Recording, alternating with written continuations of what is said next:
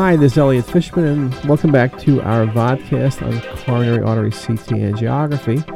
And let's start this session with looking at how we select patients for coronary CTA. As you know, and as you might expect, in a new technology, it's often hard to figure out what the best patients are for a study.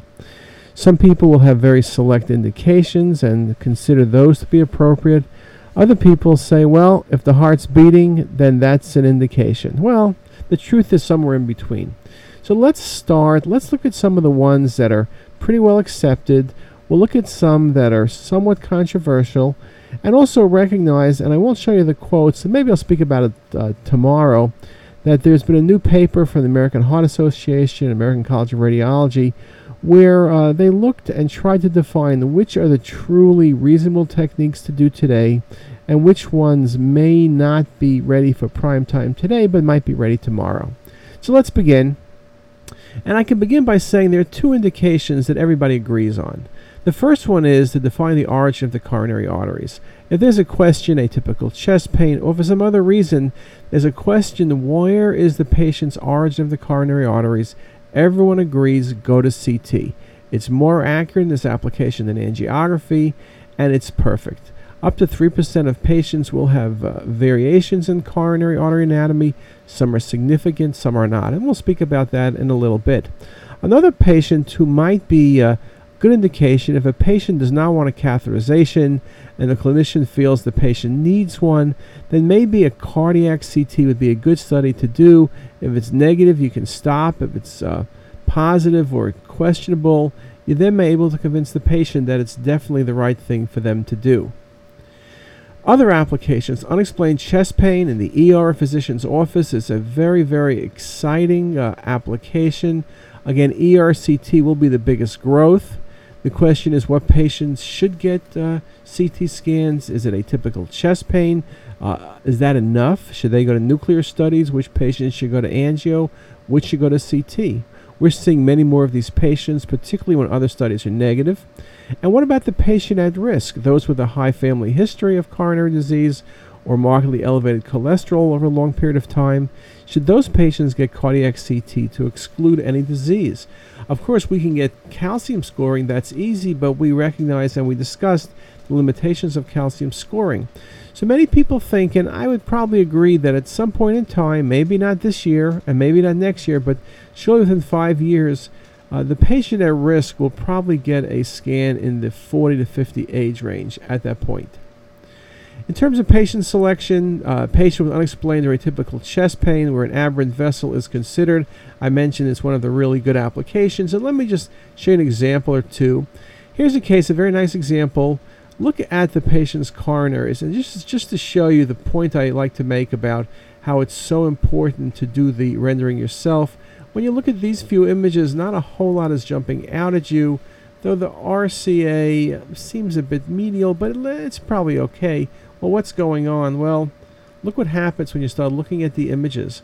You see now in this perfect image, you can see that the patient's circumflex is coming off the origin of the proximal RCA, and you follow it through a sequence of images. You can very nicely see exactly where it's going between the atrium and the aorta. It's really nicely defined there, and it's defined here. Again, another volume rendered image, and it's shown pretty well here in this MIP image as well. So I really like to look at aberrant vessels in this top-down approach. In fact, I always like to say that when I look at coronary arteries, the first thing I will do is basically begin from above and scroll through in a volume display to make sure the coronaries are in the right place. And you can see that interactively.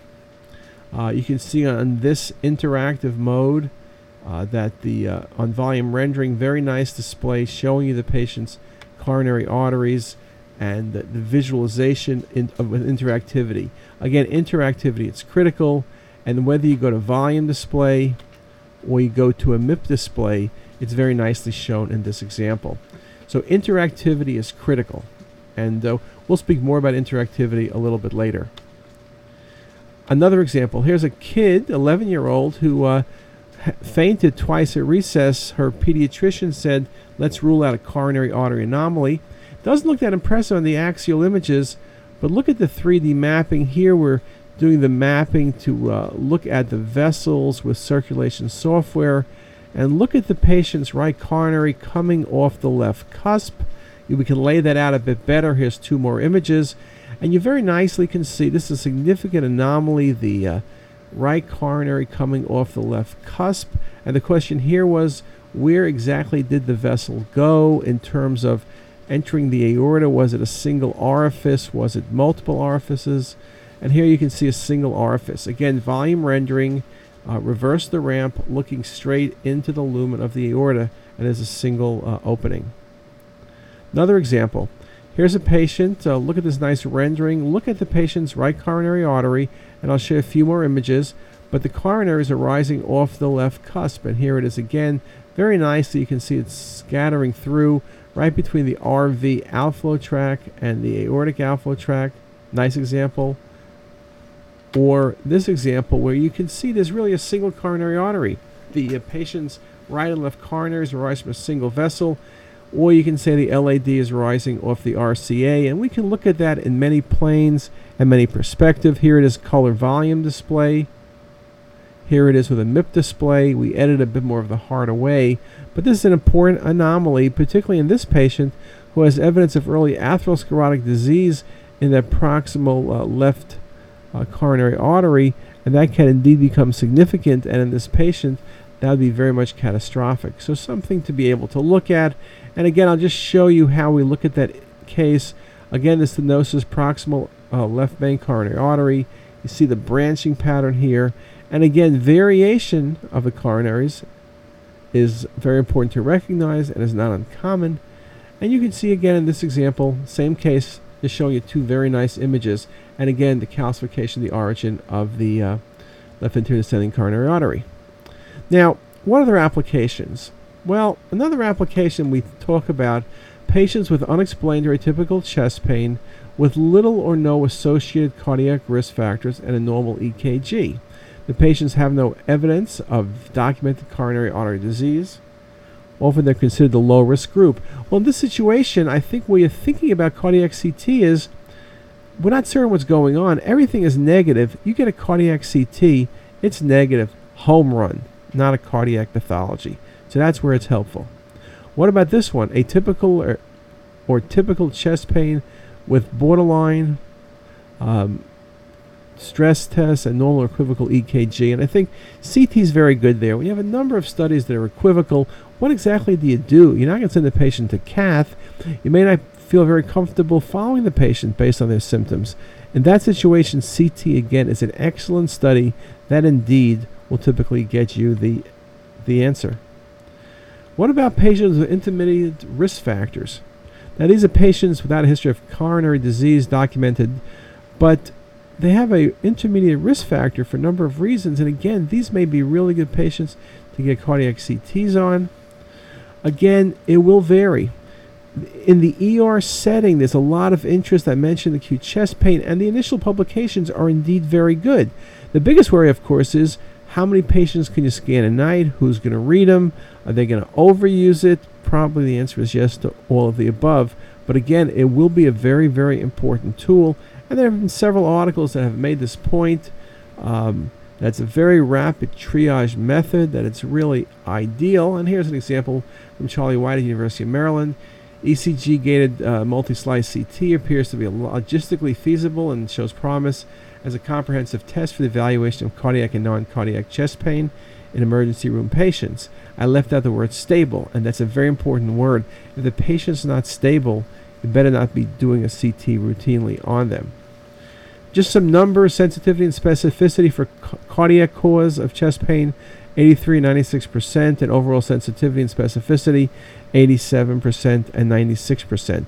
So indeed, it's important to recognize one of the best things about cardiac CT in the ER setting is not just the ability to diagnose or exclude coronary artery disease, but detect the other possibilities from PE to dissection to pneumonia to pleural effusions. CT, single exam, answering multiple questions. There have been several articles on chest pain. Here's another article, acute chest pain. This is at 16 slice. CTA using 16 enables accurate, non-invasive detection of significant coronary disease for acute chest pain syndromes. Again, that's possible. A whole lot better at 64. Overall accuracy for the main vessels was 93, 88, 86, and 86% respectively. So those are indeed very, very good data when you're comparing cardiac CTA with classic angiography. Now, an important thing, understanding who to do, it's equally important to know who not to do. We spoke before about arrhythmias. We spoke about too high a heart rate. Obviously, if you're allergic to the contrast material, I don't care what contrast you use Visipake. It's much better, but there's still a chance of reaction. You need to be careful. Patients in renal failure, patients who are uncooperative, and again, the issue with very dense calcifications making somebody ineligible for the study. Those are all possibilities. Now, what about calcified plaque? Why is this such a problem? Well, once you have calcified plaque, which is a good marker of disease, it's very hard in areas of extensive calcification to detect the presence of disease. You can't tell exactly what is going on. So it's very, very critical. Very difficult group of patients. Now, often in meetings, people say, do you scan patients with high calcification, with extensive calcification? Do you? And if you don't, do you exclude patients with a certain score? Is it a magic number, 500, 600, 300? I've heard people talk about 300. I've heard people talk about 100 Hounsfield units. I don't think that really is, in and of itself, a specific finding or a specific important enough finding. Now, let me show you a couple examples why I think this is all the case. If you look at this case, multiple areas of calcification LAD. Now, dense calcifications do give you blooming artifacts. It is potentially an issue. But if you start looking at the images using some 3D rendering, in this case volume rendering and color mapping it, you recognize that the calcifications are eccentric. And so what you're really seeing is a sequela of positive remodeling. There's no significant narrowing of the vessel. You then could also look at these images in the multiplanar view. You could look at them with curved planar reconstruction, but you bring the vessel into display, you can see there is calcification, but when you look at the vessel, look at the lumen, there was no significant luminal narrowing. I mentioned extensive calcification. That was a minor case. Look at this case. Look how extensive the calcification is in cross-section. You can see very nicely LAD and circumflex, very densely calcified. And here's the right coronary artery. And what you see in the right coronary artery, besides the very dense calcification, look proximally. You see those little gouges? Those are little areas of soft plaque. And between the combination soft plaque and calcified plaque, this patient's RCA was occluded and needed a procedure. So again, it's important to recognize that we don't use an absolute score, and calcium can make things difficult, but you can get around it in most cases. Another example, well, here's just two more images from the last case. And you can show very nicely the area of interest. Another case, look at this patient. This patient's calcium score is 1300. Do I send him home? Patient has an IV in, we gave him beta blockers. That's a tough sell, but I would do the right thing. But look at this case. You see the calcification? Well, look at the CTA. Look at that significant narrowing in the patient's LAD. That's a 70% narrowing. That patient was stented the next morning. This is a classic example of LAD disease that if you didn't give the contrast, you would overlook. But look how nicely you see it. You see the calcifications.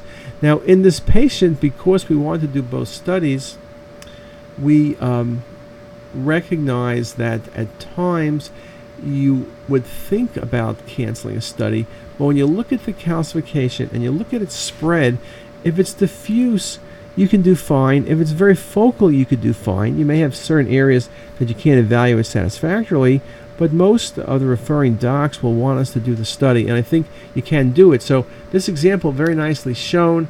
Here it is when you're looking at the patient's cross-sectional views. Look how extensive that stenosis is in the patient's left anterior descending.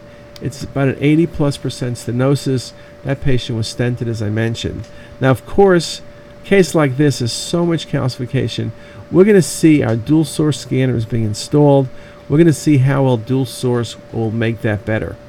So that's a very exciting area of where we're getting better, but there can be some significant changes. And just to mention the change, you can look at multiple ways of rendering, and you can accentuate calcification but not get it to disappear. With dual source imaging, you scan at 2 different energy levels, 80 and 140, which allows separation of calcium and contrast. Again, let me just comment that on the dual source, it's important to recognize that it's 83 milliseconds temporal resolution, and that allows us a number of things. One is not to use beta blockers, but also because there's 2 X-ray tubes, we can do dual energy. Calcium and contrast behave differently, different energies, and so one of the things you can look at is the potential to separate calcium and contrast. And here's just a schematic of showing the difference in behaviors at 90 or 80 and 140 MAS. And again, an image of that. Now Siemens does it by alternating the X-ray in the different tubes. GE is also introducing it, but they do a single X-ray tube, but they're able to do a sophisticated generator switching routine, and so they're able to go 80 to 140 back and forth. And then you can see here very nicely upper image calcification and contrast, right SFA, and then you separate the calcium only, and then you're left with the contrast only. So very, very good opportunity. Now, I mentioned before about some of the ways we can do a cardiac CT angio, that you can look at axial images, and you could look at MPR images, and you look at VRT images, and MIP, and 2 of the above, or all of the above. And I think that all of the above may be the answer. I look at the axials, I look at the curved planos, I look at the 3D, I look at the volume, I look at the MIP, I look at the circulation. I think you have to look at everything. When you have a vessel the size of a string of spaghetti, that's in the range of 4 to 5 millimeters, and the key thing is calling a stenosis of 50% or greater, you need to be as accurate as possible. You're pushing the machine, get everything the machine offers. It's not that hard to do. And let's talk about that, but let's talk about it in 40 minutes. And maybe it'll be 40 minutes, or we'll talk about it in a couple days when you get back. If not, I look forward to seeing you later. Thanks a lot.